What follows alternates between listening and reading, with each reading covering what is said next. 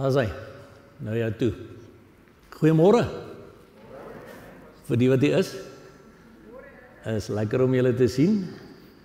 Soos Leon ook net nou gesê het. Kyk, die een ding wat ons maar moet weet, die Here het ons gemaak vir fellowship. Dis net so. Ons hou nie van die goed nie. Maar weet julle wat, die woord sê vir ons, these things must come to pass. Ons is aan die einde van die eindtye, ons Jesus se koms is baie naby, ons sien hierdie goeders in vervulling gaan voor ons oë, so kom stap deur dit. Ons stap deur dit met 'n vreugde. Hoekom? Want ons het 'n hoopvolle toekoms. Ons weet waar ons heen gaan, ons weet wat vir ons wag, hierdie is tydelike goed. Maar nou is mense so baie keer geneig om so vas te kyk in hierdie tydelike goed, in hierdie ongemak, in hierdie smarte, want ja mense, ons gaan deur die tydperk van smarte gaan. Lees maar wat sê Matteus 24 vers 8. Ons gaan deur 'n tyd van smarte, met geliefdes wat ons verloor, met vriende wat ons verloor, met familie wat ons verloor, maar ons gaan hulle weer sien. Toe ons dogter oorlede is 14 jaar terug, toe 'n vriend van my gesê, Tiaan, weet jy wat, ons rou anders as die wêreld. Ons rou vir die hartseer van ons geliefdes wat weg is, maar ons het die wete, ons gaan hulle weer sien. Die res van die wêreld het dit nie. Die res van die wêreld het nie daardie wete nie. En vir hulle is dit net rou. En wat is daar vir hulle oor? Maar ons weet, ons gaan ons mense weer sien. Ons weet, ons gaan weer by hulle wees. En dit gee vir ons daardie vaste vertroue. Geloof is 'n vaste vertroue op die dinge wat ons hoop en 'n bewys van die dinge wat ons nie sien nie. Amen. So, vir my wonderlike voorreg om hier te wees. Christel sit so 'n bietjie uit. Ek glo hulle is besig om te sit en kyk ook, so ons bid ook vir hulle en vir almal wat ook vandag op die livestreaming is, so kom ons bid net gou-gou almal saam. Vader, in die magtige naam van Jesus Christus wil ons U loof en prys en eer in hierdie oggend. Dankie Here, dat die goed wat rondom ons gebeur, bewys U is steeds God. You're still God and you still reign. En Here, ons loof en prys en eer en aanbid U as die God van die gode, die koning van die konings, die vors van die vorste, die Here van die Here, maar bo alles nog steeds ons Abba, Vader. Ons Papa, wat U kinders lief het met 'n ewige liefde. Dankie Here dat U ons eerste lief gehad het, en omdat U ons eerste lief gehad het, kan ons ook vanoggend verklaar, Here, ons is lief vir U. En Here, dankie ook dat ons opnuut kan vra dat die Heilige Gees my die pad sal vat. Dat ek nie die een sal wees wat spreek nie, Here, maar dat die Heilige Gees in en deur my sal spreek. En dat almal vanoggend, en ook die wat op die livestream is, Here, se harte aangeraak sal word vir die waarheid van die woord. En Here, dankie dat U ons ook nog steeds die autoriteit gee om vir die Satan sê, Satan, ons bind jou werke. Jy sal nie keer dat God se kinders hierdie boodskap ontvang nie, en jy sal verdwyn in Jesus se naam. Here Jesus, ons vra dat U almal van ons toemaak met die kosbare bloed, oral waar ons besig is, of hier in hierdie vertrek vanoggend, of ook daar waar mense sal inteken. En dat elke plek 'n veilige plek sal wees, en dat U die engele om elke vertrek sal plaas, en dat U self 'n muur van vuur van beskerming om elke persoon sal wees. Here, en ons bid vanoggend vir almal wat deur 'n tyd van smarte gaan. Ons bid vir almal wat geliefdes verloor het. Ons bid vir almal wat by 'n oop graf gestaan het of gaan staan in hierdie komende week. Ons bid vir almal wat siek is, Vader. Ons bid dat die krag van Jesus Christus en die bloed van Jesus wat gevloei het op Golgotha, waar U gesê het, dit is volbring, en dat U liggaam aan flardes geslaan is, Here Jesus, sodat ons genesing in ons liggame kan ontvang. Ons spreek daardie genesing in mense se liggame in Jesus se naam. En Here, ons vra dat U elkeen van U kinders net sal toefou in hierdie moeilike tye waarin ons tans is, want soos ons nou net gesê het, Here, ons het 'n vaste vertroue en 'n wete dat U is op pad om ons te kom haal. Ons sien so uit na U koms, Here Jesus. En ons sal aanhou uitroep Maranatha totdat U kom, Here. Maar tot dan moet ons besig wees om U volk hulle rantsoen op hulle tyd te gee, sodat U daardeur verheerlik kan word. En daarom vra ons, word ook vanoggend verheerlik met die openbaring van U skrifte. En ons vra dit in die kosbare en magtige naam van Jesus Christus. Amen. Amen. Goed, wat ek vanoggend met jou wil deel, is hierdie tema, die vrees van die Here. Want jy weet, ek is self groot geword oor jare, en baie keer gedink, is die vrees van die Here dan nou, om so bang te wees vir God, dat ek nie naby hom wil kom nie? Wat behels die vrees van die Here werklik? Net soos wat die Bybel dit vir ons sê. Want baie mense sê, nee jong, die Bybel sê jy moet 'n vrees hê vir die Here, so ek wil nie naby die Here kom nie, want nou doen ek iets verkeerd, en dan gaan hy my 'n hengse pak slag gee. Maar is dit waar die vrees van die Here gaan? Ja, uit die aard van die saak moet ons besef, God is God. Hy is almagtig. Hy is die almagtige God. En ja, ons moet hom vrees vir sy almag. Maar wat is die vrees van die Here? Spesifiek volgens wat die woord vir ons sê. Ons gaan so 8 punte met mekaar hanteer. Punt 1, wat is die vrees van die Here? Punt 2, wat is die vrees van die Here nie? Punt 3, gevolge van die vrees van die Here. Punt 4, Jesus en die vrees van die Here. Punt 5, geseën sal jy wees. Punt 6, almal wat die Here vrees, loof die Here. Punt 7, daar kom 'n dag. En punt 8, oppas. Nou julle almal wat my ken, weet ek begin altyd met hierdie vers in 2 Korintiërs 1 vers 13, wat sê, want ons skryf aan julle niks anders as wat julle lees of ook verstaan nie. En ek hoop dat julle dit ook tot die einde toe sal verstaan. Nou mense, weet jy wat, vanaf die Heilige Gees daardie vers die eerste keer vir my gewys het 22 jaar terug, lees ek my Bybel op 'n totale ander manier. Weet ek dat ek kan lees wat daar staan en verstaan wat daar staan, net soos wat dit daar staan. En toe ek dit so begin lees het, wat het begin gebeur in my lewe? Ek het begin besef, weet jy wat, vir te lank het ek die Bybel probeer interpreteer. En met Bybelinterpretasie het Satan ons lekker vasgehou. Met Bybelinterpretasie het hy ons so besig gehou om met mekaar te stry oor, maar wie sê jou interpretasie is reg? En daar het ons almal gesit en gesê, ja, maar okay, wat help dit dan ek lees die Bybel, want sê nou my interpretasie is nie reg nie. Nee, wat, kom ons lees die Bybel, net soos wat dit daar staan, ons verstaan wat daar staan, en dan uit die aard van die saak, moet ons begin doen wat daar staan. En toe ek het begin doen, en toe werk het in my lewe. Want dit is waaroor dit gaan, maar ons het nodig om te lees wat daar staan. En soos wat jy in 'n verhouding is met die Here, en die Heilige Gees oor tyd hierdie dinge vir jou al hoe meer begin oopbreek, raak dit soos 'n ui. Iemand het dit eendag vir my gesê, dis nou maar die beste beskrywing wat ou kan kry, want dis laagie op laagie. Soos wat jy die boonste laagie afval, is daar nog 'n laagie. Soos wat jy daai laagie afval, is daar nog 'n laagie. Maar die punt is, soos wat jy hierdie pad begin stap, lees wat daar staan, verstaan wat daar staan. Maar dan uit die aard van die saak moet ons ook besef, Jesus het vir ons gesê, Matteus 22 vers 29, julle dwaal omdat julle die skrifte nie ken nie, en ook nie die krag van God nie. En mense, en dis ons almal se probleem. Ek sien dit week op week met mense wat by my kom sit vir berading, hulle dwaal omdat hulle die skrifte nie ken nie. Dit was my probleem. Vir 36 jaar van my lewe tot 22 jaar terug toe ek Jesus Christus persoonlik ontmoet het, het ek gedwaal omdat ek die skrifte nie geken het. Ek was 'n ouderling in die kerk. Ek was voordat 'n diaken in die kerk. Maar ek het nie my skrifte geken nie. Hoekom nie? Want ek het nie die skrywer van die skrifte geken nie. Ek was nie in 'n persoonlike, intieme verhouding met Jesus Christus nie. En eers toe ek Jesus Christus persoonlik ontmoet het, in Augustus 99, het ek 'n honger begin kry vir sy skrif. Hoekom? Want die Heilige Gees het dit in my hart begin werk. En toe die Heilige Gees vir my begin lei en hierdie goed vir my begin oopbreek en ek het self begin lees, wat het ek leer ken? Die krag van God. Die krag van God in my en jou huwelik. Die krag van God in ons kinders se lewens, in ons finansies en alles rondom ons. Voordat het ek dit nie geken nie. Maar ek was 'n Christen. Ek was in die kerk. Ek sien ek het nie my skrifte gelees soos wat dit daar staan nie. Hoekom nie? Want ek het nie die skrywer van die skrifte geken nie. En daarom sê hy, julle dwaal omdat julle die skrifte nie ken nie. En hoekom ken julle nie die skrifte nie? Want julle ken nie die skrywer van die skrifte nie. Ons is nie in 'n verhouding met Jesus Christus nie. En eers wanneer die skrywer van die skrifte deur sy Heilige Gees vir ons die skrifte begin oopbreek, omdat ons hom daartoe vra. Want die woord sê ook vra en julle sal ontvang. Maar die woord sê ook julle ontvang nie want julle vra nie. Die goed val nie net in my skoot nie. Ek moet nogal 'n bietjie tyd spandeer met God en sy woord, want die Bybel sê soek God. En om God te soek, moet ek tyd spandeer. Tyd spandeer met sy woord, tyd spandeer met hom in gebed. Nou ja, kom ons kyk, Psalm 34 vers 12 sê, kom kinders, luister na my, ek wil julle die vrees van die Here leer. Weet julle wat is interessant? Dis wat ek en jy voorstel is om almal vir ons kinders te leer, van kleins af. Sê kinders, kom luister aan jou pa, kom luister aan jou ma, ek wil jou die vrees van die Here leer. Maar ongelukkig, wat het ons hulle baie kere geleer? Die vrees van allerlei ander goed. Die vrees vir, jy weet, daar's monsters in jou kas, en as jy nie soet is nie, gaan die monster jou kom haal. Jy weet, of die vrees vir Santa Claus, you better be good, you better be nice, because Santa knows who's naughty or nice. Ons het hulle die vrees van Santa Claus geleer. In steede daarvan om die vrees van die Here te leer. En dan wonder ons vandag hoekom wil ons kinders nie die Here dien nie, want ons het vir hulle leuns vertel. En vorige keer toe ek by julle was, het ek gepraat oor fabels en wat is fabels.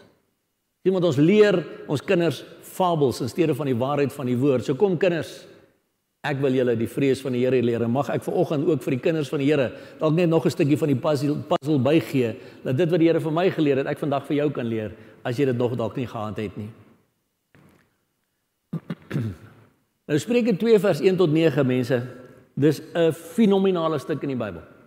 En ek sê vir jou, daai 9 teksverse kan jou vir 6 maande besig hou, as jy net dit begin werklik inneem wat daar staan. Daar staan, my seun, as jy my woorde aanneem, en ek wil hê, jy moet sien, ek 'n sekere woorde het ek in hoofletters gesit. So as jy my woorde aanneem, my gebooie by jou bewaar, dis alles werkwoorde. Dis goed dat ek en jy moet doen. My gebooie by jou bewaar, sodat jy jou oor laat luister na wysheid, jou hart neig tot verstand. Ja, as jy na die insig roep, na die verstand jou stem verhef, as jy daarna soek, soos na silwer, en dit naspeur soos verborge skatte, kyk na die blou gedeelte, dan wat? Dan sal jy die vrees van die Here verstaan, en die kennis van God vind, want die Here gee wysheid, uit sy mond kom kennis en verstand, en hy bewaar hulp vir die opregtes.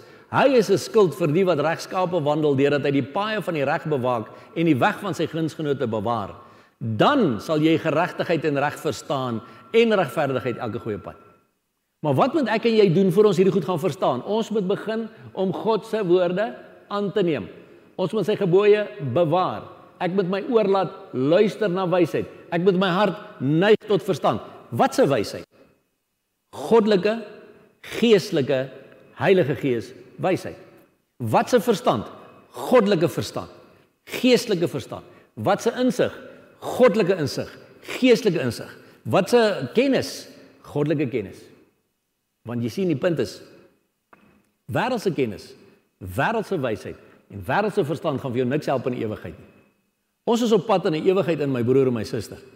Ons is net tydelik hier. Die ewigheid wag vir ons.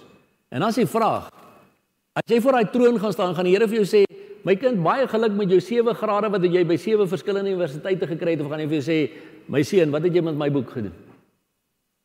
Jy sien, ons wêreldse grade beteken vir ons niks in die ewigheid.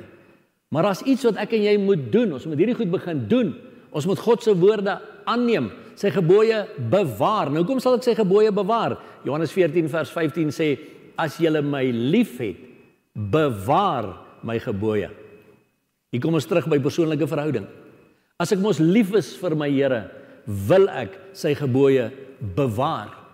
Nou punt 1, kom ons kyk bietjie, wat is die vrees van die Here? En weer eens, ons skryf aan julle niks anders as wat julle lees of ook verstaan nie, en ek hoop dat julle dit ook tot die einde toe sal verstaan. So kom ons lees net wat sê die Bybel vir ons, wat is die vrees van die Here? Job 28 vers 28 sê, maar aan die mens het hy gesê, kyk, die vrees van die Here is wysheid. Dat julle almal weet, en almal wat in hierdie gemeente is, Here in hoofletters in die 1933-53 vertaling soos daai H-E-R-E, in die Hebreëus is dit Jod, Hy, Wav, Hy, want ons Vader se naam in Hebreëus is Yahweh. So, kyk, die vrees van Yahweh, die vrees van die Here is wysheid. En om van die kwaad af te wyk is verstand. Nou net daar is die hele preek, ek hoef nie eens verder te gaan nie. Daar is jou hele antwoord. Wat is die vrees van die Here? Punt 1, dis wysheid. Wat se wysheid? Goddelike wysheid, geestelike wysheid, ewige wysheid. En om van die kwaad af te wyk is verstand. So as jy die vrees van die Here verstaan, my broer en my suster, sal jy van die kwaad afwyk. Die vrees van die Here help jou om van die kwaad af te wyk. Maar omdat die mense nie die vrees van die Here verstaan nie, wyk hulle nie af van die kwaad nie. Maar dis goddelike wysheid. Psalm 111 vers 10 bevestig dit. Die vrees van die Here is die beginsel van wysheid. Almal wat dit beoefen het 'n goeie verstand. So kyk nou mooi, so die vrees van die Here is die beginsel van wysheid. Weereens wat se wysheid? Goddelike, geestelike wysheid. Almal wat dit beoefen, kyk nou mooi daar. So die vrees van die Here is iets wat ek en jy kan beoefen. Is iets wat ons moet doen. Is nie net iets wat op my skoot inval of op my skouers kom hang nie. Dis iets wat ek moet beoefen. En as jy dit beoefen, het jy 'n goeie verstand. Wat se verstand? My Bybel sê we have the mind of Christ. So dis die hele ding. As jy dit beoefen, het jy goeie verstand. Jy die wysheid van God, jy die insig van God, jy die verstand van God, jy die kennis van God, en raai wat gebeur. En dit wil ek sommer nou hier vir jou sê. Die vrees van die Here, my broer en my suster, moet jy vanoggend verstaan as 'n positiewe vrees. Sien ons, waar kom jy aan? Want die vrees van die Here trek jou nader aan die Here. Die vrees van die Here gee vir jou 'n eerbied, 'n respek en 'n ontzag vir wie God is, wat jou nader aan die Here trek. Want hoe meer ek die vrees van die Here verstaan, hoe meer ek dit beoefen, hoe meer ek sy wysheid en sy insig en sy verstand begin kry, hoe meer ek afwyk van die kwaad, hoe nader wil ek aan hom kom. Hoe nader ek aan hom kom, hoe liewer word ek vir hom. Hoe liewer ek vir hom word, hoe meer wyk ek af van die kwaad. Hoe nader ek aan hom kom, hoe meer eerbied kry ek vir hom, hoe meer respek kry ek vir hom, hoe meer ontzag kry ek vir hom, omdat hy God is. Ons moet een ding reg verstaan. Ongelukkig is daar baie mense daar buite wat met God praat asof hy hulle chommy is. God is nie jou chommy nie. God is God. Maar hy is ons Abba Vader. Hy het ons lief. Maar as ek die vrees van die Here verstaan, dis wat gaan gebeur, dat dit my nader trek aan God. Dis hoekom ek sê dis 'n positiewe ding. Dis nie die negatiewe vrees wat ons wegtrek van God af nie. Ek gaan net nou vir jou wys. Spreuke 1:7 herhaal dit.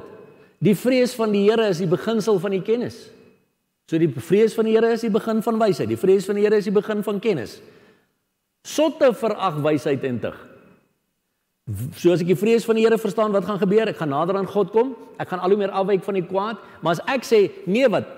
Nee, ek soek nie hierdie goed nie. Ek wil nie hierdie wysheid leer nie. Ek is nog happy daar in die wêreld. Ek is nog happy om my goed te doen. Raai wat sê die Bybel? Jy's 'n sot. Want sotte verag wysheid en tug. As jy sê nee wat, ek wil nie getug word deur die Here nie, ek wil nie hierdie sy leiding hê nie, ek wil nie sy wysheid hê nie, jy is dom. Sê my Bybel. Want die vrees van die Here is die beginsel van kennis. Want ons moet reg verstaan, mense, ons aardse kennis, ons wêreldse kennis, ongeag aan watter beroep ek en jy is of was in ons lewe, gaan niks beteken in die ewigheid nie. Al wat in die ewigheid gaan tel, is wat het jy vir die Here gedoen. As een of ander gospelliedjie wat ook sê, when all is said and done, only that which is done for Christ will last.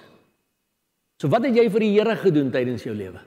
In jou leeftyd, in jou familie se lewens, onder jou werksmense. Wat het jy vir Jesus gedoen?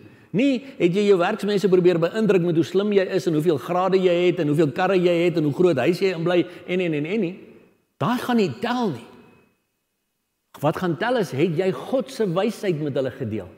Het jy goddelike kennis met hulle gedeel? Het jy vir die Here gevra vir sy kennis, sy liefde, sodat jy dit met ander kan deel? En dit word weer eens herhaal in Spreuke 9 vers 10. So kyk hoeveel keer het ons dit nou al herhaal, 4 teksvers. So hoeveel keer wil jy dit nou hoor? Die beginsel van die wysheid is die vrees van die Here. En kennis van die Heilige is verstand. Dit beteken as ek en jy kennis begin kry van wie God is as die Heilige God, het ek verstand. Want dit gaan oor hom en oor die ewigheid. En dit is die beginsel van die wysheid, sy wysheid, goddelike wysheid, Heilige Gees wysheid. Maar dan moet ek begin sê, Here, leer my die vrees van die Here. Leer my daai vrees wat my nader trek aan U. Ek het 'n ontzag vir U, ek het 'n eerbied vir U, ek het 'n respek vir U omdat U God is, omdat U die Skepper is. Ek het al daai eerbied, maar Here, ek wil in dieselfde tyd ook weet, ek kom al hoe nader aan U. Hoe meer ontzag ek vir U kry, hoe nader kom ek aan U. Hoe meer eerbied ek vir U kry, hoe nader kom ek aan U. Want die vrees van die Here trek my nader aan Hom. Die vrees van die Here leer my meer van wie is Hy as die Heilige. En as ek verstaan Hy's 'n heilige God, dan kan ek nie meer soos die wêreld wees nie. Dan kan ek nie meer met die wêreld saampraat nie. Dan kan ek nie meer saam met die wêreld se vrees praat nie. Ons gaan net nou oor die wêreld se vrees praat. Psalm 19 vers 10 sê, die vrees van die Here is rein. Want ons vra nou nog heeltyd vir mekaar die vraag, wat is die vrees van die Here? Die vrees van die Here is die beginsel van wysheid. Die vrees van die Here is die beginsel van kennis. Die vrees van die Here is rein. Dit bestaan tot in ewigheid. Die verordeninge van die Here is waarheid, tesame is hulle regverdig. So die vrees van die Here is rein. Ja, of course. Want deur die vrees van die Here verstaan ek wie God is as die Heilige. My broer en suster, ek en jy is op pad na 'n heilige God se troon toe. Ons is op pad in die ewigheid in. En hy gaan vir ons vra, al vir baie van hierdie jong mense wat sê, nee, maar hulle wil bad boys en bad girls wees. Hoekom het jy probeer om 'n bad boy te wees as jy geweet het jy is op pad na 'n goeie God se troon toe? Hoekom het jy so onheilig probeer wees as jy geweet het jy is op pad na 'n heilige God se troon toe? Waarom het jy geluister na die leuns van die wêreld? Sien, want ons het nie die beginsel verstaan nie. Ons het nie die beginsel van die wysheid ontvang nie. Ons het nie in die vrees van die Here begin wandel nie. Ons het nie die vrees van die Here beoefen nie. Want die vrees van die Here trek my nader aan God. Die vrees van die Here is rein, dis skoon. Dit bestaan tot wanneer? Tot in ewigheid. Wanneer ek en jy die dag voor hy troon staan, dan gaan ons werklik die vrees van die Here verstaan. Dan gaan ons werklik verstaan wat het ons nog altyd aan hierdie kant aanbid, wat ons nie met ons oë kon sien nie. Waarin het ons geglo, al kon ons dit nie sien nie, gaan ons dit sien na die dag. En dan gaan jy eers die vrees van die Here verstaan, want dit bestaan tot in ewigheid. Ons gaan nie die dag as ons voor sy troon staan, en ons is nou daar met ons verheerlikte liggame en dies meer, gaan ons nie nou sê, nee wat, nee, ag nee Here, nou is hy sommer my maatjie nie. Nee, dan gaan jy dit eers verstaan, oor wie hy is. Maar dis ook my regtig vir mense sê, wees versigtig. Moenie met God praat asof hy jou maatjie is nie. Hy is nog steeds God, maar hy is lief vir jou as ons Abba, Vader. Dit is wie hy is. Nou punt 2, wat is die vrees van die Here nie? Wel, ons sien daar in 2 Timoteus 1 vers 7. Want God het ons nie 'n gees van vreesagtigheid gegee nie, maar van krag en liefde en selfbeheersing. Soos God nie vir ons 'n gees van vreesagtigheid gegee het nie, waar kom die gees van vreesagtigheid vandaan? Van Satan af. So God het nie vir ons daai ene gegee nie, maar daai ene veroorsaak havoc. Daai gees van vrees wat van Satan afkom, veroorsaak moeilikheid in huwelike, want ek sien nie kans om kinders te kry nie, ek sien nie kans vir die toekoms nie, waar gaan ons geld kry om alles te betaal, waar gaan ons dit en hoe gaan ons dat en al die goeders, dis die vrees van Satan. Die vrees van Satan, en dis hoekom baie jong mense wat by my kom sit, wat sê, nee maar ons het nou maar so lank ingetrek saam in 'n huis, ons is nie getroud nie, want ons kan dit nie bekostig om 2 plekke te betaal nie, nou betaal ons maar een saam, maar ons het ook nou nie geld om te trou nie, ja jy sien, want die vrees oor die finansies, en die vrees oor die toekoms, en die vrees oor wat, maak die Satan daardeur seker, dat mense nie gehoorsaam raak aan die woord nie, want daai ene kom van die Satan af. En wat veroorsaak hy vandag in hierdie eindtye waarin ek en jy lewe? Ons lees dit in Lukas 21 vers 25 en 26. En daar sal tekens wees aan son en maan en sterre, en op die aarde benoudheid van nasies in hulle radeloosheid. My broer en my suster, as jy nie glo dat die Bybel waar is nie, dan wil jy dit nie glo nie. Want wat sien ons vandag? Jy kan enige nuusberig lees, jy kan in enige sosiale media gaan, die nasies is radeloos. Die nasies het nie meer antwoorde vir die goed wat hulle self skep nie. Hulle skep hulle eie pandemies en plandemies en wat se demies en allerlei so goeders, en dan hardloop die ding onder hulle uit, dan weet hulle nie wat om daarmee te doen nie. Want dis wat besig is om te gebeur. Hulle weet self nie meer waar om te keer nie. So die nasies is radeloos. Hoekom? Want Jesus het so gesê.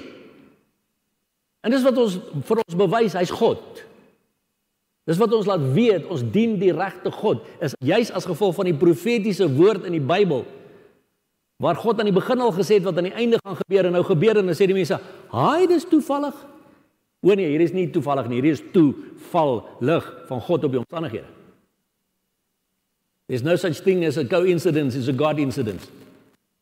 Die nasies is radeloos, my broer en my suster, soos is in daardie tyd. Wanneer see en branders dreun, wat sien ons? Vloede. Ons sien tsunamies. Daar was nou weer hierdie aardbewing daar iewers in die see gewees in hierdie week, wat hulle nou weer 'n tsunami verwag een of ander plek.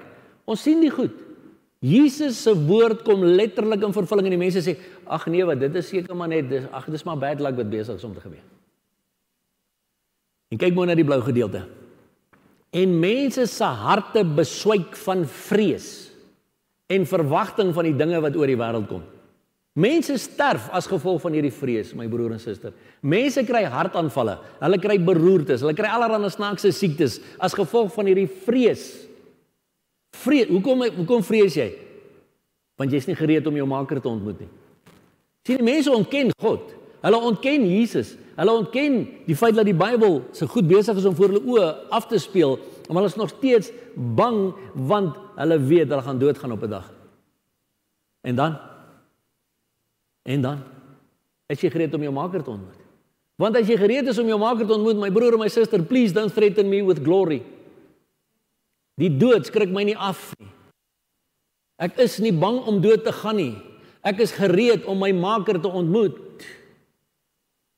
Maar as jy nog steeds in die vrees van die wêreld lewe, moet jy weet, jy is nog nie gereed om jou maker te ontmoet nie. En daar's baie Christene daar buite wat vir my sê, nee, ek is nog te bang om dood te gaan. So jy is nog nie gereed nie, maar jy noem jouself 'n Christen. Mense, ek sien uit na 'n hoopvolle toekoms. Jong mense sê nee, ek wil nog eers trou en kinders kry, die Here moet nie nou al kom nie. Sê ek hoor sê jy is deel van die bruid? Ja, nee, ek is deel van die bruid van Christus. Nou my Bybel sê die Gees en die bruid sê kom. As jy sê moenie kom nie, kan jy nie sê jy's bruid nie. So jong mense, jy wat nog nie getroud is nie, weet jy wat, dit gaan baie lekkerder wees aan die ander kant as die kant. Moenie worry nie. Baie meer awesome goed aan daai kant as aan die kant. Dit kan ek jou beloof. Kyk, so moenie laat daai vir jou 'n blok wees of om bang te wees dat Jesus moet kom nie. Maar die punt is, hier is die vrees van die Satan. Hier is die vrees van die wêreld. Hier is die vrees wat maak dat mense nie wil gereed wees vir die ewigheid nie. En Spreuke 12 vers 25 sê dit ook nog, want dis een van die goed wat ons mee te doen het hier in die eindtyd. Bekommernis in die hart van die mens, van 'n mens, druk dit neer, maar 'n vriendelike woord vrolik dit op. Dis wat die 33-53 vertaling sê, maar dis interessant, daai woordjie bekommernis in Hebreëus is dehoga. Dit beteken anxiety, care, carefulness, fear, heaviness or sorrow.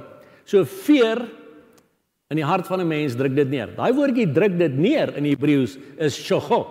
Dit beteken to depress. Nou die een Engelse vertaling het daai vers spesifiek so vertaal deur te sê anxiety in the heart of man causes depression. So vrees in die hart van die mens veroorsaak depressie. Depressie is nie 'n siekte nie, my broer en my suster, dis 'n gees. God het nie vir ons 'n gees van vreesagtigheid gegee nie, maar van krag, liefde en selfbeheersing. Daar sê die Bybel dit vir ons. Maar ons probleem is, ons het oor jare hierdie vrees wat van Satan afkom, het ons gecandy coat. Ons het hom 'n oulike naam begin gee, ons het dit stres begin noem. En ons het dit bekommernis begin noem. En ons het dit allerlei ander goeders, ons het dit spanning begin noem. Want ons is te bang om te sê demoon. Ons is te bang om te sê bose gees van vrees. Nou noem ek dit spanning. Jong, die spanning vang my so bietjie. Jong, die stres vang my so bietjie. Nee, jaag die demoon weg. In die naam van Jesus Christus. Want God het nie vir ons 'n gees van vreesagtigheid gegee nie, maar van krag, liefde en selfbeheersing. Ek het ook 'n YouTube video wat julle kan gaan kyk as julle wil, net oor the spirit of fear. 'n Hele video net oor die gees van vrees. En hoe hy werk om huwelike op te breek en finansies te vernietig en al hierdie tipe van goed. En mense gaan dood. Dan sê hulle, o nee, jy weet, hy het gelei aan wat depressie. Sulke lang name.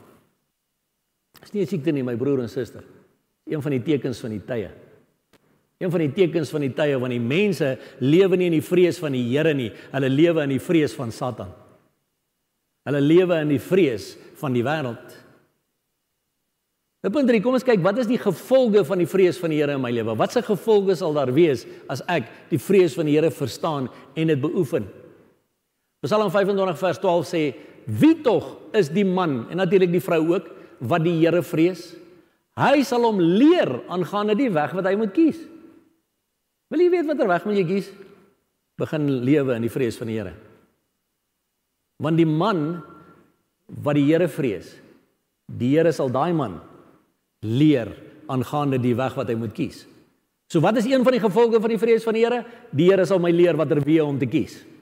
Die Here sal my leer wanneer om ja te sê vir die regte transaksie en wanneer om nee te sê vir die verkeerde transaksie. Omdat ek lewe in die vrees van die Here, sal die Heilige Gees my lei. Want Romeine 8 vers 14 sê, almal wat deur die Gees van God gelei word, die is kinders van God. Soos ek gelei word deur die Heilige Gees, omdat ek die vrees van die Here verstaan, omdat ek die beginsel van sy wysheid en sy kennis verstaan, lei hy my op die regte pad. Hy lei my op die spore van geregtigheid om sy naam ontwil. Want daardeur word hy verheerlik in my lewe, omdat ek die regte keuses maak en die regte besluite. Maar ongelukkig is dit baie kere maak ek nie die regte keuse en die regte besluite nie, want ek wil dit so hê. En jy onthou wat moet met ek gebeur, né? Ek moet vrek. Want as ek nie vrek nie, kan Jesus nie deur my werk nie. Daarom sê Jesus in Lukas 9 vers 23, dat as jy my wil volg, moet jy jouself, jou ek, verloon. Jy moet jouself neerlê. Paulus sê op 'n stadium, waarom lei jy nie eerder die onreg nie? Want ons wil so graag opstaan vir ons menseregte. Hoekom? Want mense, ons is in daai tyd. Ons is in die tyd van die 7de gemeente in Openbaring 3. Die tyd van Laodisense. Want die woord Laodicea in Grieks beteken onder andere menseregte. Dis my reg. Ek staan op my reg. Ja. Hallo Laodicea. En is interessant dat die Here vir daai gemeente die volgende sê. Kom ek lees dit vir jou. Here, ek weet nou nie hoekom ons nou weer hiernatoe gaan nie, maar here we go. Dis nie deel van die preek nie. En skryf aan die engel van die gemeente van die Laodisense, dit sê die Amen, die getroue en waaragtige getuie, die begin van die skepping van God. Ek wil sommer hier 'n ding ingooi vir die mense wat sê nie, ons mag nie sê Amen nie, want dis nie in die Bybel nie. My Bybel sê die Amen is een van die name van Jesus homself. Dit sê die Amen, die getroue en waaragtige getuie, die begin van die skepping van God. Ek ken jou werke, dat jy nie koud is nie en ook nie warm nie. En dis wat met baie gelowiges vandag gebeur. Hy's nie koud nie, ook nie warm nie. Hy's 'n Christen, maar hy gaan so lekker saam met die wêreld. Hy's 'n Christen, maar hy party net so hard soos die res. Hy's 'n Christen, maar hy vloek net so hard soos die ander. So hy's nie koud nie, ook nie warm nie. Was jy tog maar koud of warm? Maar nou, is interessant dat hy sê, was jy tog maar koud? Eerder koud as lou. Maar nou, omdat jy lou is en nie koud of warm nie, sal ek jou uit my mond spuug. Hoor nou mooi, want jy sê, ek is ryk en het verryk geword en het aan niks gebrek nie. Hoor dit baie by van die Christene. Nee wat, ek is okay, ek's alright, my paadjie is vir my uitgekerf, ek het nie regtig gebrek aan enigiets nie. En jy weet nie dat dit jy is, wat elendig en beklaanswaardig en arm en blind en naak is nie. So jy sien, so die manier wat die mens na homself kyk en die manier wat God na hom kyk is twee verskillende maniere. Die mens dink hy het dan niks tekort nie. Hy's okay, man. God sê nie, jy is bietjie tekort. Jy's beklaanswaardig. Jy's arm, jy's blind, jy's naak. En dan sê hy, ek raai jou aan. Ek raai jou aan om van my te koop. Goud wat deur vuur gelouter is, sodat jy kan ryk word. En wit klere dat jy jou kan aantrek en die skande van jou naaktheid nie openbaar word nie. En salf om jou oë te salf sodat jy kan sien. Sodat jy wat kan sien? Die vrees van die Here. Sodat jy die wysheid van God kan begin sien. Sodat jy die kennis van God kan begin sien. Sodat jy die insig van God kan begin sien. Ons moet dit vir die Here vra. Hy sê, ek raai jou aan om dit by my te kom koop. Moenie dink jy het aan niks gebrek nie. Moenie dink jy het alle kennis en so aan nie, want jy is arm en blind en naak en beklaanswaardig. Ons kan niks doen sonder die Here nie, my broer en my suster, maar as ek hierdie begin weet. As ek weet, as ek die Here vrees, sal hy my leer aangaande die weg wat ek moet kies. Wow, Here leer my meer. Here leer my meer. Lei my op hierdie pad. 2 Kronieke 19 vers 9 sê, en hy het hulle bevel gegee en gesê, so moet julle handel in die vrees van die Here. Kyk mooi. Wat is die gevolge van die vrees van die Here? Jy moet so handel in die vrees van die Here. Met getrouheid en met 'n volkome hart. So as ek en jy weer eens die vrees van die Here verstaan, as ek en jy weer eens die vrees van die Here beoefen, as ek en jy weer eens doen wat die Bybel sê in die vrees van die Here, wat gaan gebeur? Ek gaan getrou wees. Ek gaan getrou wees eerstens aan God. Ek gaan getrou wees aan sy gebooie. Ek gaan getrou wees tweedens teenoor my huweliksmaat.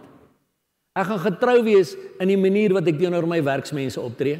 As ek vir hulle sê, jou salaris is op die 26ste dag, sal ek hom op die 26ste salaris gee. Punt, want ek is 'n man van my woord. Jy sien, dis al hierdie tipe van goed. Maar wat is die voorwaarde is? Jy moet so handel in die vrees van die Here. Jy moet die vrees van die Here begin verstaan. Jy moet in die vrees van die Here begin wandel. Jy moet die vrees van die Here begin beoefen. Al hoe nader aan God kom. Al hoe meer klaarmaak met ek. En wat gaan gebeur? Jy sal met getrouheid en met 'n volkome hart begin lewe. Nie net 'n halwe hart wat een voet by die wêreld het en een voet by God nie. 'n Volkome hart by die Here. Psalm 15 vers 1 tot 4 sê, 'n Psalm van Dawid: Here, wie mag vertoef in u tent? Wie mag woon op die heilige berg? Kyk nou maar, hy vra 'n baie goeie vraag. Vanoggend kan ons daai selfe vraag vra, wie? Wie mag vandag nog vertoef in God se tent? Wie mag woon op sy heilige berg? Dan gee hy die antwoord. Hy wat opreg wandel en geregtigheid doen, en onthou nou, Die woordjie geregtigheid, God se manier van dinge doen. Ek het ook 'n hele DVD net oor wat is geregtigheid. En wat met sy hart die waarheid spreek, wat nie rondgaan met laster op sy tong nie, sy vriend geen kwaad doen en geen smaadrede uitspreek teen sy naaste nie, in wie se oë die verworpene veragtelik is. Nou daai is bietjie snaaks, die Afrikaanse woord daar verworpene. En laat net die slukkie vat. Dit klink bietjie, maar Here, hoekom moet die verworpene veragtelik wees? Die woord daar in die Grieks, in Hebreë, sorry, in die Grieks nie, is vile. The vile person. So die vuiles, diegene wat niks met God te doen wil hê nie. Hulle is veragtelik in so 'n persoon se oë, maar hy eer die wat die Here vrees. So met ander woorde, hierdie persoon wat kan woon in God se tent en op sy heilige berg staan, wat opreg wandel, wat nie smaadredes uitspreek teen sy naaste nie, wat sy naaste geen kwaad aan doen nie. Wat gaan hy ook doen? Hy gaan ander rondom wat die Here vrees ook eer. Ek sien jy vrees die Here, my broer. Ek sien jy vrees die Here, my suster. Ek loof die Here vir jou. Ek prys die Here vir jou, want ek kan sien jy doen wat die woord sê. So 'n persoon kan staan in die tent van die Here, kan woon op sy heilige berg. Maar solank as wat ek heeltyd ander Christene afkraak en ander gelowiges sleg sê en hulle aftakel en hulle of allerlei negatiewe goed van hulle sê, dan is die vraag. En ek kan sê ek kan in daai tent gaan staan. Laaste stukkie is my nogal interessant. Al het hy gesweer tot sy skade, hy verander nie. So dis 'n persoon wat as hy vir iemand gesê het, hoorie, ek sal hierdie ding vir jou doen of ek sal hierdie projek vir jou aanpak of ek sal dat vir jou doen, dit gaan jou soveel kos. En hy kom agter dat sy sommetjies is verkeerd gemaak. Dan pas hy nie sy sommetjies aan nie. Al het hy gesweer tot sy skade, hy verander nie. Hy handel nog steeds daai projek af teen die laer bedrag. Hy probeer nie dan beding of probeer dit op ander maniere omdraai of iets van die aard nie, want dis 'n man wat die Here vrees. En dis 'n man wat ander mense wat die Here vrees ook nog eer. Spreuke 8 vers 13, onthou ons is besig met wat is die gevolge van die vrees van die Here. Die vrees van die Here is om te haat wat sleg is. Hoogmoed en trotsheid en 'n slegte wandel en 'n huichelagtige mond haat ek. So wat gaan die vrees van die Here in my lewe tot gevolg hê? Ek gaan haat wat sleg is. Want hoe nader ek aan die Here kom, omdat ek die vrees van die Here verstaan, omdat ek al hoe liewer vir my hemelse Vader word, hoe meer gaan ek haat wat verkeerd is. Want hy haat dit. En hoe meer ek verstaan wie hy is as die heilige God, hoe meer gaan ek haat wat onheilig is. Gaan nie meer deel kan wees daarvan nie. Ag kom ons gaan party, ons gaan bietjie na die party so 'n porn movie kyk, gaan weg, jy gaan my nie daar naby kry nie. Ek stel nie belang nie. Hoekom? Want ek haat wat sleg is. O, dink jy nou weer jy's heilig? Ja, ek ken 'n heilige God wat in my woon. Wie dink jy is jy? Ken jy hom? Weet jy wat is die vrees van die Here? Nee, jy weet nie, jy sien. Maar kom ons maak klaar. Want dis hoekom ek en jy die vrees van die Here moet beoefen, sodat ander mense na ons juis kan kyk en sê, maar wat het jy wat ek nie het nie? Hoe kon jy nee sê vir daai party? Wat het dit in jou moontlik gemaak om nee te sê? Kom ek vertel jou van die Jesus binne my. Kom ek vertel jou van die krag wat in my woon. Sy naam is Jesus Christus. Hy's 'n persoon. Hy's nie net 'n iets nie. Hy's nie net 'n krag nie. Hy is die skepper van hemel en aarde. Kom ek vertel jou van hom. Kom ek vertel jou sommer terselfdertyd van die vrees van die Here ook. Wat jou nader gaan trek aan hom. En hoe nader jy aan hom gaan kom, hoe meer gaan jy haat wat sleg is. Dis hoe ek dit kon doen. Dis hoe ek kon nee sê vir daai party. Dis hoe ek kon nee sê vir daai dop. Want ek haat wat sleg is. Want wat veroorsaak dit in mense se lewens? Spreuke 10 vers 27. Die vrees van die Here vermeerder die dae. So as ek in die vrees van die Here lewe, kan ek 'n lang lewe lewe. Maar die jare van die goddelose word verkort. Dis interessant. Jy kan maar kyk, hoe sterf hulle op baie jong ouderdomme van hierdie mense wat in die goddeloosheid wandel. Want die Bybel sê dit. Die vrees van die Here vermeerder die dae. Maar die jare van die goddelose word verkort. Maar die punt is, ons moet haat wat sleg is. En dis van die gevolge wat dit in my lewe gaan hê. Spreuke 14 vers 26 en 27 sê, in die vrees van die Here lê 'n sterk sekerheid. Ook vir die kinders van 'n sodanige sal daar 'n toevlug wees. Kyk mooi. So in die vrees van die Here lê daar 'n sterk sekerheid. So as ek in die vrees van die Here lewe, in die vrees van die Here wandel, sal daar vir my kinders 'n toevlug wees, waar? By God. Want mense, daar's 3 verse wat ek altyd vir die ouers gee. As ouers my sê, Tiaan, ek is bekommerd dat my kinders nie gered gaan word nie, ek is bekommerd dat my kinders nie in die ewigheid gaan gaan nie, sê ek, luister, jy moet begin lees wat die Bybel sê. Want my Bybel gee vir my 3 verse wat vir my sê, jou kind het nie 'n kans nie. As jy 'n kind van die Here is, het jou kind nie 'n kans nie, hy sal gered word. Hoe bedoel jy? Wel, as een, Spreuke 14 vers 26, in die vrees van die Here lê 'n sterk sekerheid. Ook vir die kinders van 'n sodanige sal daar 'n toevlug wees. Dis die eerste vers. Die tweede vers is Jesaja 59 vers 21. Die laaste teksvers van Jesaja 59 waar die Here sê, dit is my verbond met hulle, spreek die Here. Hoor mooi, dis my wat? My covenant. My verbond met hulle, spreek die Here. My gees wat op jou rus en my woorde wat ek in jou mond gelê het, sal uit jou mond nie wyk nie en ook nie uit die mond van jou kroos en uit die mond van die kroos van jou kroos, wie is dit? Jou kleinkinders, sê die Here, van nou af tot in ewigheid. So God sê hy het 'n verbond met jou vir jou kinders en jou kleinkinders. Ja, maar Tiaan, dit lyk nie of my kinders God en sy gebod enigiets van wil weet nie. Hulle het nie 'n kans nie. En dan die derde vers. Handelinge 16 vers 31 wat sê, glo in die Here Jesus Christus en jy sal gered word, jy en jou huisgesin. So glo jy God? Dan moet jy nie begin sê, luister, dit lyk nie of my kinders nie hoe die Here gaan aanneem ooit nie. Ek sê altyd vir mense, al is dit nadat jy gesterf het, pa, al is dit nadat jy gesterf het, ma, jy sal hom in die hemel kry. Want hy het nie 'n kans nie, want in die vrees van die Here lê 'n sterk sekerheid. Ook vir die kinders van 'n sodanige sal daar 'n toevlug wees. Staan daar miskien? Nee, daar staan sal. Sal daar 'n toevlug wees. Waar? By ons hemelse Vader. Die vrees van die Here is 'n fontein van die lewe, om van die strikke van die dood af te wyk. Soos ek die vrees van die Here verstaan, as ek dit beoefen, as ek dit doen, sal ek van die strikke van die dood afwyk, want ek gaan haat wat kwaad is, wat sleg is. Dan wyk ek af van die strikke van die dood, want daai strikke van die dood, daai party, kom ons gaan bietjie na hierdie party toe, en kom ons gaan bietjie dit, en ons gaan net braai, en ons gaan niks snaaks verder doen nie, maar daai snaaks verder, kom maar. Nee, ek kom nie eers daar nie. Spreuke 4 vers 14 en 15 sê, kom nie op die pad van die goddelose en betree die weg van die slegtes nie. Wyk daarvan af en gaan daarby verby. So ek betree dit nie eers nie. Ek sit nie my voete eers daar nie. Maar sien jy met jou skrifte ken om hierdie tipe goed te kan doen. Want as jy jou skrifte nie ken nie, gaan jy dit betree. En as jy dit betree, gaan die strikke van die dood vir jou vang. So wat soek jy dan? Nee, maar jy weet, ek het 'n bediening gekry om met die ouens in die kroeg te gaan praat oor die Here. Maar ek moet eers 'n paar kappe saam met hulle maak voor ek met hulle kan praat. Ag, sies tog. Die strikke van die dood het vir jou gevang. Jy's vas. Jy's vas. Wat is nog 'n gevolg van die vrees van die Here? Spreuke 16 vers 6. Deur liefde en trou word die skuld versoen en deur die vrees van die Here wyk 'n mens af van die kwaad. Mense, hoeveel duideliker wil jy dit hê? Wat is die gevolge van die vrees van die Here? Dit gee my meer wysheid van wie God is. Die vrees van die Here trek my nader aan God. Die vrees van die Here maak my meer soos God. Die vrees van die Here gee my 'n liefde vir God. En die vrees van die Here maak dat ek haat wat sleg is en afwyk van wat goed is.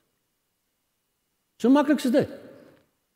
Maar weer eens, omdat ons nie die vrees van die Here verstaan het nie, omdat ons gedink het ek moet so bang wees vir God dat ek nie naby hom wil kom nie, het ek nie geleer wie hy is nie, en het ek nie afgewyk van die kwaad nie, en het ek nie gehaat wat sleg is nie, en het ek gedoen wat kwaad is en wat sleg is. Spreuke 19 vers 23 sê, die vrees van die Here is tot die lewe, en versadig bring 'n mens die nag deur, sonder om deur 'n onheil besoek te word. Die vrees van die Here is tot die lewe.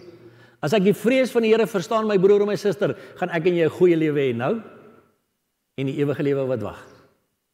Want dis wat die vrees van die Here vir my gee. Dit lei tot die lewe. Ook ewige lewe. Handelinge 9 vers 31, wat het gebeur met die gemeentes wat die vrees van die Here verstaan het? En die gemeentes deur die hele Judea en Galilea en Samaria het vrede gehad. En terwyl hulle opgebou is en gewandel het in die vrees van die Here en die vertroosting van die Heilige Gees, het hulle vermeerder. Vandag loop gemeentes dood. Hoekom? Want hulle wandel nie meer in die vrees van die Here nie. Hulle haat nie meer wat sleg is nie. Hulle wyk nie meer af van wat kwaad is nie. Hulle neem deel aan die wêreldse goed. Ag ja, die Here sal nie mind nie. Kom ons doen maar wat die res doen. Jy weet, so gaan ons die mense nader kry. Nee, ek is jammer, my God is nog steeds God. En gemeentes loop dood as gevolg van die feit dat hulle nie meer in die vrees van die Here wandel nie. 2 Korintiërs 5 vers 11 sê, omdat ons dan die vrees van die Here ken, probeer ons om die mense te oortuig. Want dan, julle het my dit al baie keer hoor sê, Johannes 16 vers 8 sê, net die Heilige Gees oortuig. Ek en jy kan niemand oortuig van sonde, geregtigheid en oordeel nie. Die Heilige Gees oortuig, maar hoekom probeer ons nog steeds?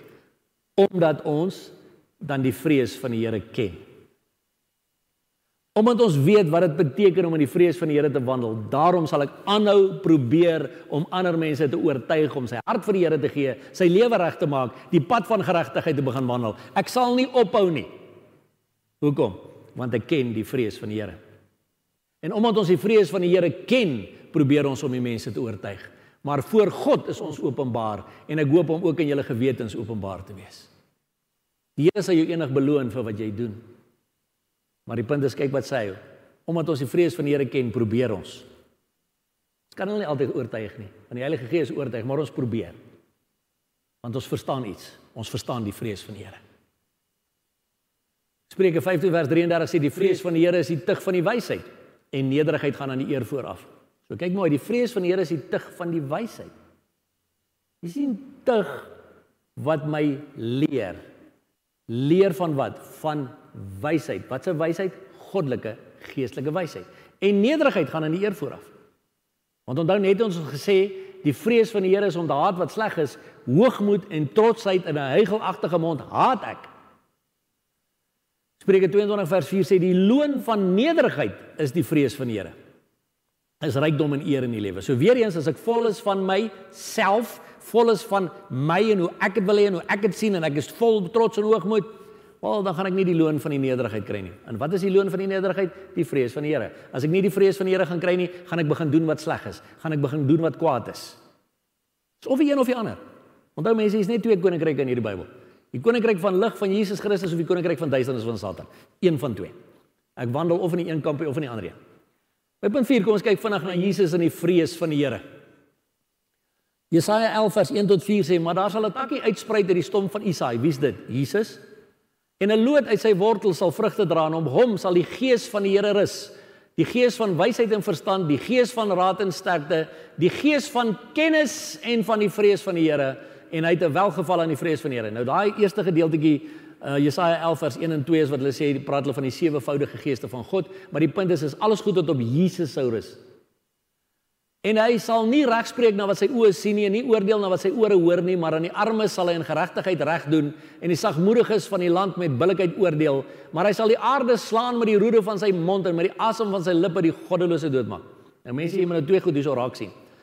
Toe Jesus die eerste keer gekom het, toe het hy gekom in daardie gees van die Here, die gees van wysheid en verstand, gees van raad en sterkte, die gees van kennis en van die vrees van die Here, en hy het 'n welgevalle aan die vrees van die Here. So Jesus homself het die vrees van die Here verstaan. Jesus homself het die vrees van die Here gedoen.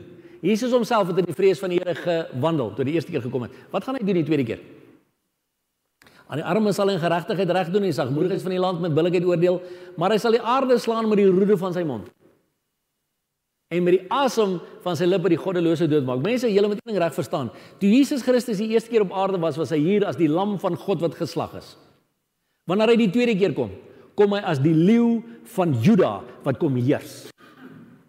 Want dan kom hy in die vervulling van sy amp as koning en priester volgens die orde van Melchisedek. Want onthou, Melchisedek was 'n koning en 'n priester van Salem. Jesus kom dan om die koning van die wêreld te wees en ook die priester van die wêreld. Jesus, wanneer hy weer gaan kom en op daai troon gaan kom sit in Jerusalem, gaan hy die politieke leier van die wêreld wees en hy gaan die geestelike leier van die wêreld wees. En dan gaan hy hulle voeter. Die Bybel sê hy gaan die nasies met 'n ysterscepter regeer. So dit moet ons verstaan. Dis hoekom die Bybel ook sê dat as daar van die nasies nie wil opgaan na Jerusalem om 'n Hittefees te vier nie, gaan hulle plaag kry en hy gaan hulle gaan nie reën kry nie en. So dis wat in daai tyd gaan gebeur. So dis wat Jesus gedoen het en gaan doen. So Jesus het die vrees van die Here verstaan. Why? Of course, want hy self God. Punt 5, geseën sal jy wees. Jesaja 33 vers 5 en 6 sê, die Here is verhewe want hy woon in die hoogte. Hy het Sion vervul met reg en geregtigheid en daar sal bestendigheid van jou tye wees, 'n rykdom van volle verlossing, van wysheid en kennis. Die vrees van die Here sal sy skat wees. Sien my broer en my suster, as jy die vrees van die Here verstaan, sal dit vir jou 'n skat wees. 'n treasure. Want dit gaan jou al hoe nader aan God bring. En wat gaan dit tot gevolg in jou lewe? Al hierdie goed wat ek nou al gesê het, maar ook wat gaan dit tot gevolge in jou lewe? Daar sal bestendigheid van jou tye wees, 'n rykdom van volle verlossing, van wysheid en kennis wat waar gevind word net in die vrees van die Here. En dis hoekom dit vir jou soos 'n skat word. Hierdie groot skat, as jy verstaan, weet jy wat? Hierdie goedjies gaan verby. Hierdie goedjies gaan verby. Hierdie is alles tydelik. Maar die vrees van die Here wat my nader aan God bring, wat my al hoe liewer maak vir hom, wat maak dat ek seker maak, ek gaan by hom wees in alle ewigheid. Dis 'n skat. So kom die Bybel sê, moenie vir jou skatte bymekaar maak op aarde wat mot en roes kan verniel nie, maar maak vir jou skatte bymekaar in die hemel. Psalm 112 vers 1. Halleluja. Welgeluksalig, dit beteken geseënd is die man wat die Here vrees, wat 'n groot welbehae in sy gebooie het.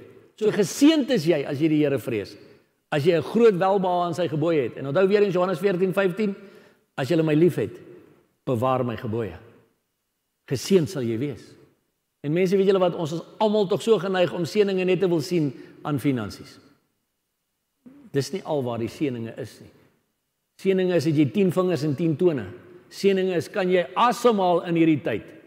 Kom, ek gaan wys jou mense in hospitale wat nie meer kan asemhaal nie. Dis 'n seëning. Geseënd sal jy wees as jy die Here vrees. Psalm 115 vers 11 en vers 13. Julle wat die Here vrees, vertrou op die Here. Hy sal hulle hulp in hulle skuld. Sien, hoekom? Want as ek die Here vrees, as ek die wysheid van die vrees van die Here verstaan, die kennis, die insig verstaan, sal dit my lei om al hoe meer te vertrou op die Here, want ek gaan weet, hy is 'n waarmaker van sy woord, hy is 'n getroue God, ek kan op hom vertrou. Maar dis alles wat die vrees van die Here in my lewe tot gevolg het. Ek is geseënd. Ek kom nader aan die Here. Hy seën my al hoe meer met sy kennis, sy wysheid, sy insig, sy teenwoordigheid in my lewe. Ja, maar Tiaan, ek voel dit nie altyd nie. So ek weet jy wat, geloof het niks met jou gevoelens te doen nie. Ek glo dit wat die woord sê dit. My Bybel sê in Galasiërs 2 vers 20, ek lewe nie meer nie, maar Christus leef in my. So hy seën my met sy teenwoordigheid. Waar? In my. Hy sal diegene seën wat die Here vrees, die kleintjies saam met die grootes. Kyk mooi. Hy sal diegene seën wat die Here vrees, kleintjies saam met die grootes. Kleintjies? Ja wel, kan jong kinders wees en volwassenes. As jy die Here vrees, sal jy geseën word. Maar dit kan ook mense wees wat jonk is in die geloof en mense wat dalk al baie jare in die geloof wandel. As jy of jy jonk is in die geloof of jy lank al die pad stap, as jy die Here vrees, sal jy geseënd wees, my broer en my suster. Die kleintjies en die grootes. Psalm 128 vers 1 en vers 4, 'n bedevaartslied. Weer eens, welgeluksalig, geseënd is elkeen wat die Here vrees, wat in sy weë wandel. Kyk, so sal sekerlik geseën word die man wat die Here vrees. Nie net maybe nie, sal sekerlik. So my broer en suster, as jy nou vandag sê, maar hoe gaan ek hierdie nou beoefen? Hoe gaan ek dit nou leer? Ek hoor nou wat jy nou vir my sê vanoggend. Jy gaan sit vanaand alleen by die Here en jy sê, Here, leer my van die vrees van die Here. Wat wil die Heilige Gees nog meer vir my wys? Here, waar is ek dalk nie in lyn nie? Here, waar is ek dalk nog so bietjie ver van U af? Here, waar is ek nog besig met die verkeerde goed? Waar haat ek nog nie wat sleg is nie? Waar het ek nog nie afgewyk van die kwaad nie? En dan moet jy maar luister as daai stemmetjie sê, daai geheime file folder wat jy bære daar op jou derde harde skyf daar links bo in die kas. Delete hom. Dan gaan delete jy hom. Want die Here weet wat die Satan teen jou kan gebruik. Maar dis die ding van om die vrees van die Here te beoefen. Here, ek wil graag al hoe nader aan U kom. Leer my meer van wie U is as die Heilige. Dan sê hy, maak oop my boek. Lees. Iemand het eendag vir my so 'n WhatsApp prentjie gestuur van ou wat op sy knieë staan op die grond en die wolke van die hemel is bo op hom en dan bid en hy sê, Lord, please talk to me. Lord, please talk to me. En kom maar so 'n hand uit die hemel uit met 'n Bybel. Lees. Lees. God praat. Hy sien ons lees nie ons Bybels nie. Dan wonder ons hoekom hoor ons nie die Here se stem nie. Maar as ek my Bybel ken, dan gaan ek weet, as iemand my uitnooi na 'n partytjie toe, en hy sê, ons gaan dit en dit doen, dan weet ek dadelik, daai is teen daai skrif. Daai is teen daai skrif. So ek betree dit nie, ek sit nie my voete daar nie. Sien, so God het met my gepraat, ek sal nie daar wees nie. Dankie maar nee, dankie, gaan weg. Gaan nie deel wees daarvan nie. Maar geseën sal jy wees as jy die Here vrees. Jy sal sekerlik geseën wees. Spreuke 31 vers 30 vir die dames. Die bevalligheid is bedrog en die skoonheid is nietigheid. 'n Vrou wat die Here vrees, sy moet geprys word. En my suster, ek sê jou vandag, julle wat jy sê, julle is beautiful, die Here het julle prinsesse van God gemaak, elkeen van julle in julle eie reg. Maar weer eens in die laaste dae waaraan ons tans lewe, probeer Satan dit so maak oor die lyf. Het gaan alles oor die lyf, en het gaan alles oor die gym, en het gaan alles oor wat se accessories ek kan accessorize, en wat se goeders ek ook nog alles kan bysit. Weet jy wat, dit gaan nie daaroor nie, my suster. Jy's beautiful, die Here het julle mooi gemaak, van binne en van buite, maar die punt is, dit gaan nie oor die uiterlike nie, want die bevalligheid is bedrog, en die skoonheid is nietigheid. Maar 'n vrou wat die Here vrees, sy moet geprys word. Dis hoekom vir almal sê, die huwelikskampe wat ons ook aanbied, my vrou weet ek vrees die Here, en ek prys my vrou. Vanoggend voor ek gery het hiernatoe weer vir haar gesê, Joey, ek eer die Here vir jou. En ek bid gereeld om vir die Here sê, Here, sit net ons huwelik net weer vas op die rots Jesus Christus, laat hy net vas staan. Want ek prys my vrou omdat sy die Here vrees. Maar ek vra baie keer vir die broers by die mannekamp, en broer sê gou vir my, prys jy jou vrou? Of sê jy net heeltyd sleg? Takel jy net heeltyd af? Vertel jy vir haar hoe minderwaardig is sy en hoe sy nie goed genoeg is nie. Dan moet ek vir jou sê, my broer, dan is jy ongehoorsaam aan jou God se woord. Veral as jy nog 'n vrou het wat vir jou bid. 'n Vrou wat opstaan vir jou, en jy prys haar nie. Die Here gaan vir jou sê, kom hier, Adam. Wat maak jy? Hoekom het jy nie jou vrou geprys nie? Want sy het my gevrees. So ons gaan enig vooruit troon staan, wat gaan ons vir die Here sê? Punt 6, almal wat die Here vrees, loof die Here. Psalm 22 vers 24 sê, julle wat die Here vrees, prys hom. Net het ons lekker saam gesing het, jy kan nie anders nie mense, as jy die Here vrees, as jy die vrees van die Here verstaan, as jy al hoe nader kom aan God, as jy al hoe meer liefde vir hom kry, al hoe meer respek en ontzag vir hom kry, kan jy nie anders as om hom te prys nie. Vir wie hy is, as die Heilige. Al die nakomelinge van Jakob vereer hom, ja, vrees hom al die nakomelinge van Israel. Ons is sy nakomelinge vandag. Ook die kerk, die eklesia, né? Israel is nog steeds Israel, mense onthou daardie, ons is nie Israel nie. God het 'n plan met Israel, maar God het ook 'n plan met sy eklesia. Maar vrees hom. Julle wat die Here vrees, prys hom. Psalm 118 vers 4 sê, laat die wat die Here vrees, dan sê dat sy goedertierenheid tot in ewigheid is. Sy goedertierenheid, sy mercy in Engels. Maar weer eens gaan jy dit net kan sê as jy die Here vrees en as jy die vrees van die Here verstaan. Want as jy nie die vrees van die Here verstaan nie, gaan jy sy mercy verstaan nie. Maar as jy sy mercy verstaan en jy die vrees van die Here verstaan, gaan jy sê, Here, u goedertierenheid is tot in ewigheid. Ek kan nie anders as om dit te sê nie. Psalm 135 vers 20, huis van Levi, loof die Here. Nou onthou nou, die Lewiete was die priesterorde. Wat sê die Bybel, wie is vandag die konings en priesters vir ons God? Ons is. So, priesters, loof die Here. Julle wat die Here vrees, loof die Here.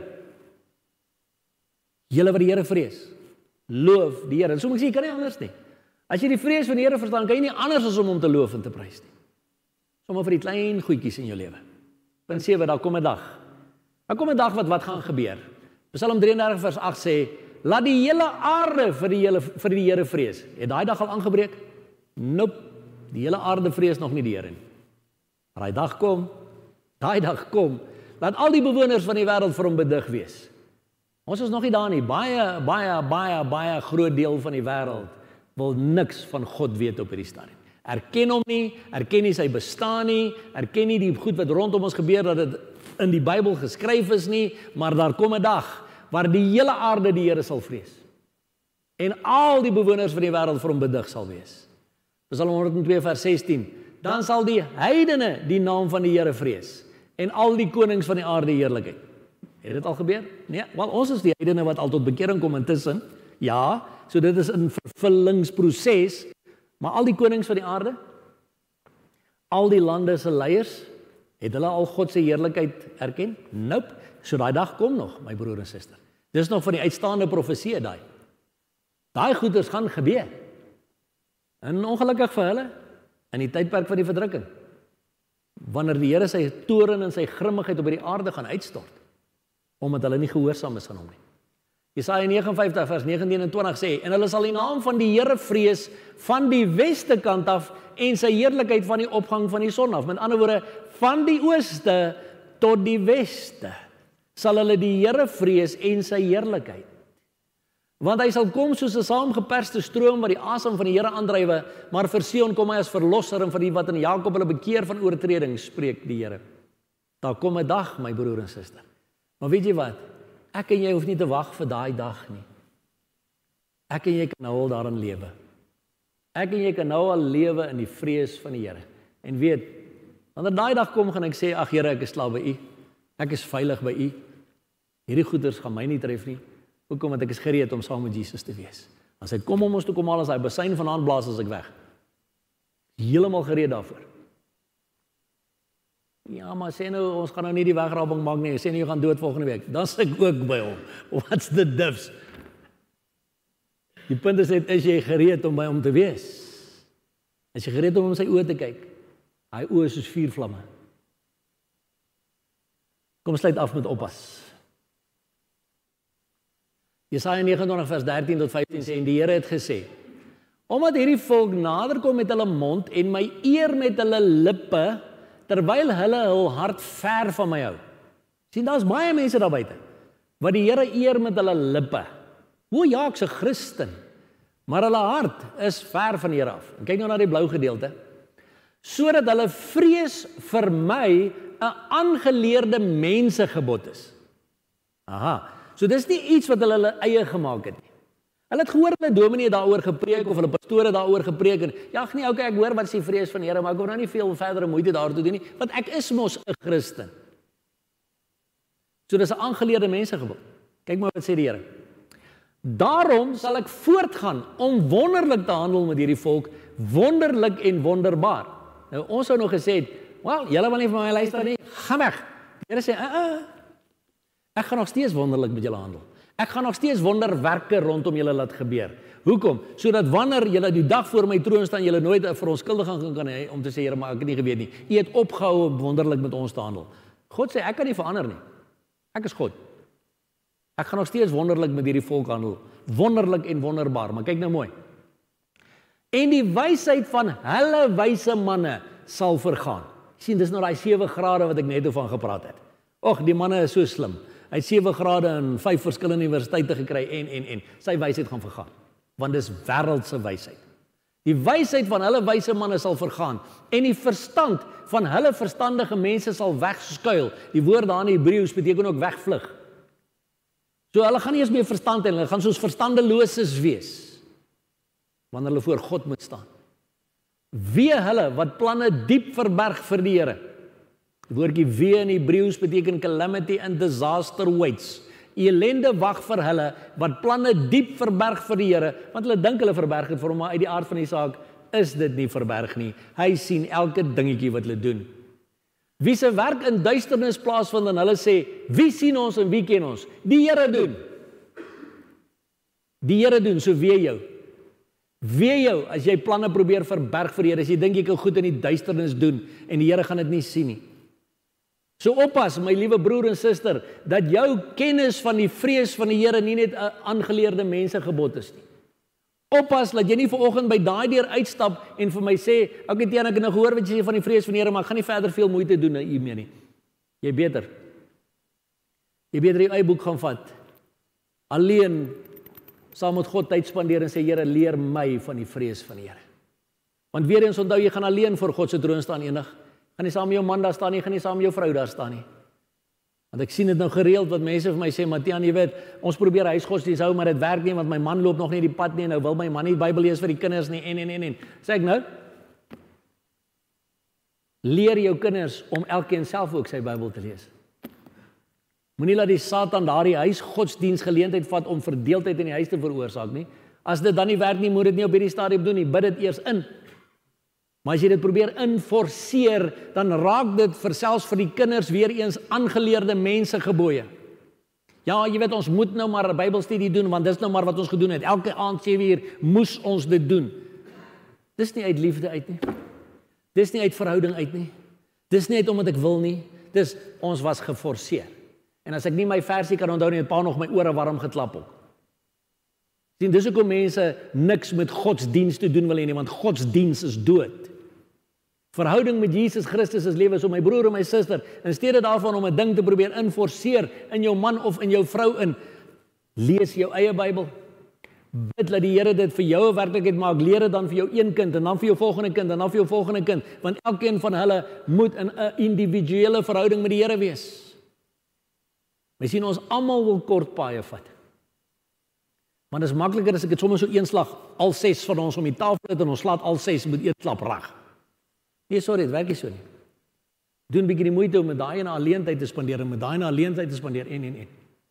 En julle wat hier sit, ken my almal al baie jare. En ek sê altyd vir die mense, want dis almal die mense by my kom vra, veral jonger mense, en sê hulle, maar jy en Joey, hoe doen julle Bybelstudie staan? Maar dan sê ek, dan moet ek jou nou skok vandag, ons doen nie. Ons doen nie. Want jy sien, Joey gaan slaap 9 uur in die aand. Jy moet my nie 9 uur in die aand in die bed probeer sit, ek's mos dood. Ek's besig tot 11 uur, 12 uur toe in die aand. Maar guess what? Dit beteken Joey is wakker 4 uur in die oggend. Jy maak my mors dood as jy 4 uur wil wakker maak. Ek slaap lekker tot 7 uur toe, dankie. So wat doen ek en Joey?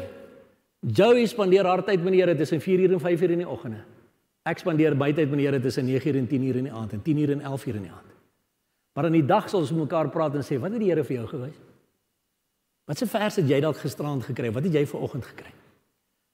Jy sien, want ons het daar aan die begin hierdie ding probeer forceer, ek en sy en die kinders, om Bybelstudie te doen en al hierdie goeders vir hulle te probeer. Dit het net in chaos ontaard. So, ek en jy dien nou 22 jaar lank die Here saam. En 22 jaar het ons nog nie een keer saam Bybelstudie gedoen nie. Skok dit jou? Ek's baie lief vir my vrou, sy vrees die Here. Ek en sy loop so op pad. Ons is 28 jaar getroud. Ek beloof die Here vir my vrou. Maar jy sien, as jy hierdie ding probeer forceer, breek dit families uitmekaar uit. Maar dit word godsdiens. Want die vrouens sê vir my, ek sien nie dat my man Bybel lees nie. Ek wil sien dat hy Bybel lees. Hallo, Jezebel. So jy wil sy God wees. Jy wil hom manipuleer. In steede daarvoor om te sê, Here, my Bybel sê. Die vers wat die vrou in 2021 nie wil hoor nie. Jeremia 31 vers 22 sê, hoe lank sal jy bly aarzel, o afkeerige dogter? Want die Here, Yahweh, het iets niets op die aarde geskape. Die vrou sal die man beskerm. Beskerm jy jou man, vrou? Hoe? Deur vir hom te bid. Nie deur om te probeer forceer om Bybel te lees as hy nog self nie eens weet wat beteken daai vers in die Bybel. Maar om hom in te bid in die posisie in waar hy moet wees as koning, priester en profeet in jou huis.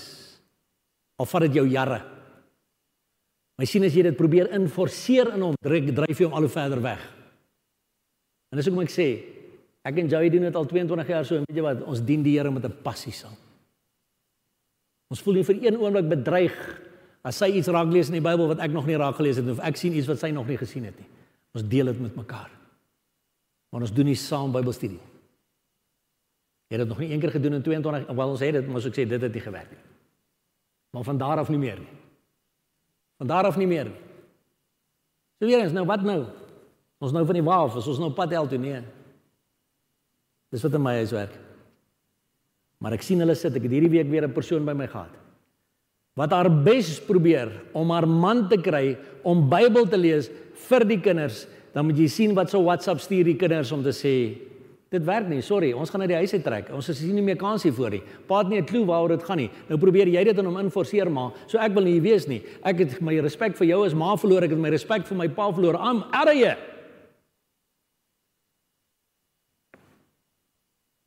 Sy het gedog, sy doen die regte ding, want ons moet saam Bybelstudie doen. Nee, ons moet elkeen individuele verhouding met die Here hê, ja. So hê individuele verhouding met elkeen van jou kinders, hê individuele verhouding met jou man en met jou vrou, en impakteer daardie persoon, impakteer jou kind, impakteer jou man of jou vrou met dit wat die Here in jou hart geplaas het. Maar moenie goed forceer nie, my broer en suster. Want as jy dit forceer, word dit hierdie. Dit word 'n aangeleerde mensegebod. Dit word 'n aangeleerde mensegebod vir hulle. Dit word nie 'n hartsding nie. Dit moet uit jou hart uitkom, omdat jy lief is vir die Here. Maleagi 1:6 sê die Here, 'n seun eer die vader en 'n knegt sy heer. As ek dan 'n vader is, waar is my eer? En as ek 'n heer is, waar is die vrees vir my? Sê die Here van die leerskare, aan julle, o priesters, wat my naam verag, maar julle sê, waardeur het ons u naam verag? Deurdat julle nie doen wat ek sê nie. So waar is die eer vir my, sê die Here? So oppas, dat ons weer eens, nie die Here met ons lippe eer, maar ons harte is ver van hom af nie. Nie die Here eer wanneer ons hier so lekker saam sing en loof die Here, o my siel, en, dan stap ek uit en ek sê my vrou sleg en ek takel my man af en al hierdie tipe van goed. Want ek moet die vrees van die Here beoefen my hele lewe deur. Matteus 10 vers 38 sê, en moenie vrees vir die wat die liggaam doodmaak, maar die siel nie kan doodmaak nie. Maar vrees hom liewer wat die siel sowel as die liggaam kan verderwe in die hel. Kom ons vrees eerder die Here as wat ons met die wêreldse vrees en Satan se vrees lewe. Want die wat die Here nie ken nie, gaan hierdie paadjie loop, waar sy siel en sy vlees verderwe sal word in die hel. Omdat hy nie die vrees van die Here gekies het nie. Spreuke 1 vers 27 tot 31 sê, as julle verskrikking kom soos 'n onweer, en julle ondergang soos 'n stormwind aankom, as benoudheid en angs julle oorval, dan sal hulle na my roep, maar ek sal nie antwoord nie. Hulle sal my soek, maar my nie vind nie. Hoekom nie? Omdat hulle die kennis gehaat het, watter kennis? Geestelike kennis van die woord van God, en die vrees van die Here nie verkies het nie. Maar van my raad nie wou weet nie, al my teregwysinge verag het, daarom sal hulle eet van die vrug van hulle wandel en versadig word van hulle planne. Kyk wat sê die Here. So daai dag as jou verskrikking kom, en jou, soos 'n onweer, jou ondergang soos 'n stormwind, as jy benoudheid en die angs oorval, en jy gaan dan uitroep na die Here toe, dan gaan jy hom nie kry nie. Hoekom? Omdat jy die kennis gehaat het wat God vir jou wou gee, en omdat jy die vrees van die Here nie verkies het nie. Omdat jy nog soos die wêreld wou wees. Daarom sal hulle eet van die vrug van hulle wandel. En dan moet jy sê, ag Here, wat nou nie? En die Here sê, wel, jy het gekies, my kind. Ek wil jou graag leer van my vrees, om af te wyk van die kwaad af. Nie meer deel te wees van transaksies onder deur die tafel nie, want dis nie my manier nie. Ja maar, niks se gemaar nie, ek's jammer dat jy nie luister nie. Ons moet klaarmaak, my broer en my suster. Dit moet nie meer aangeleerde mensegebod vir ons wees nie. Want as die verskrikking dan sou kom, soos 'n onweer en soos die stormwind, kan ek sê, weet jy wat, ek lewe in die vrees van die Here, ek vrees nie vir hierdie goed nie, want ek verstaan die vrees van die Here. Dan sê Spreuke 15 vers 16, liewer 'n bietjie in die vrees van die Here, as 'n groot skat in onrus daarby. Dit gaan nie oor jou besittings nie, my broer en my suster, dit gaan nie oor jou eiendomme nie, dit gaan nie oor jou beleggings nie. Liewer 'n bietjie in die vrees van die Here, want jou beleggings weer eens en jou eiendomme gaan agterbly die dag as jy sterf. En dan is die vraag, wat gaan jy vir God sê, wanneer jy voor hy troon staan? Jy moet sê, Here, ek is tevrede met wat ek het, ek is vergenoeg deur die omstandighede waar ek is, of het ek heeltyd net nog nagejaag en nog nagejaag en nog nagejaag, maar ek het nie die vrees van die Here verstaan nie, en omdat ek nie die vrees van die Here verstaan het nie, het ek nie gehaat wat sleg is nie, omdat ek nie die vrees van die Here beoefen het nie, het ek nie afgewyk van die kwaad nie, ek het die verkeerde transaksies gedoen, en Here, nou het ek al my rykdomme verloor. Ja, jy sien, liewer 'n bietjie in die vrees van die Here as 'n groot skat en onrus daarby.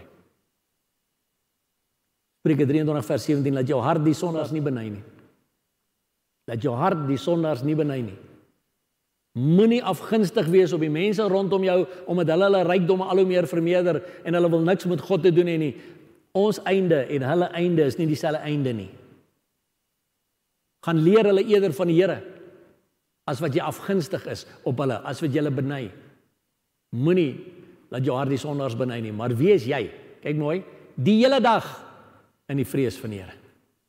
Die hele dag waar jy ook al besig is, of jy besig is by jou werk, of jy besig is in jou huwelik, of jy besig is met jou kinders, wees in die vrees van die Here. Openbaring 21 vers 6 tot 8.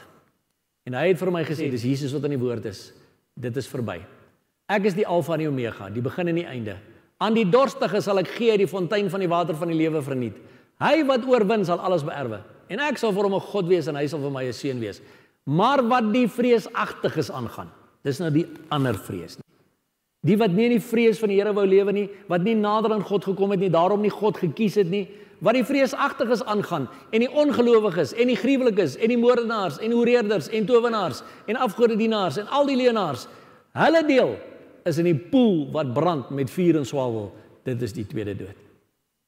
En my broer en my suster, weet jy, wanneer jy in die vrees van die Here wandel, wanneer jy Jesus Christus jou eie gemaak het, wanneer jy vir jou skatte bymekaar maak in die hemel en hier op aarde nie, as jy weet jy's in 'n persoonlike intieme verhouding met Jesus Christus, moet jy weet die Bybel sê die tweede dood is nie op jou van toepassing nie.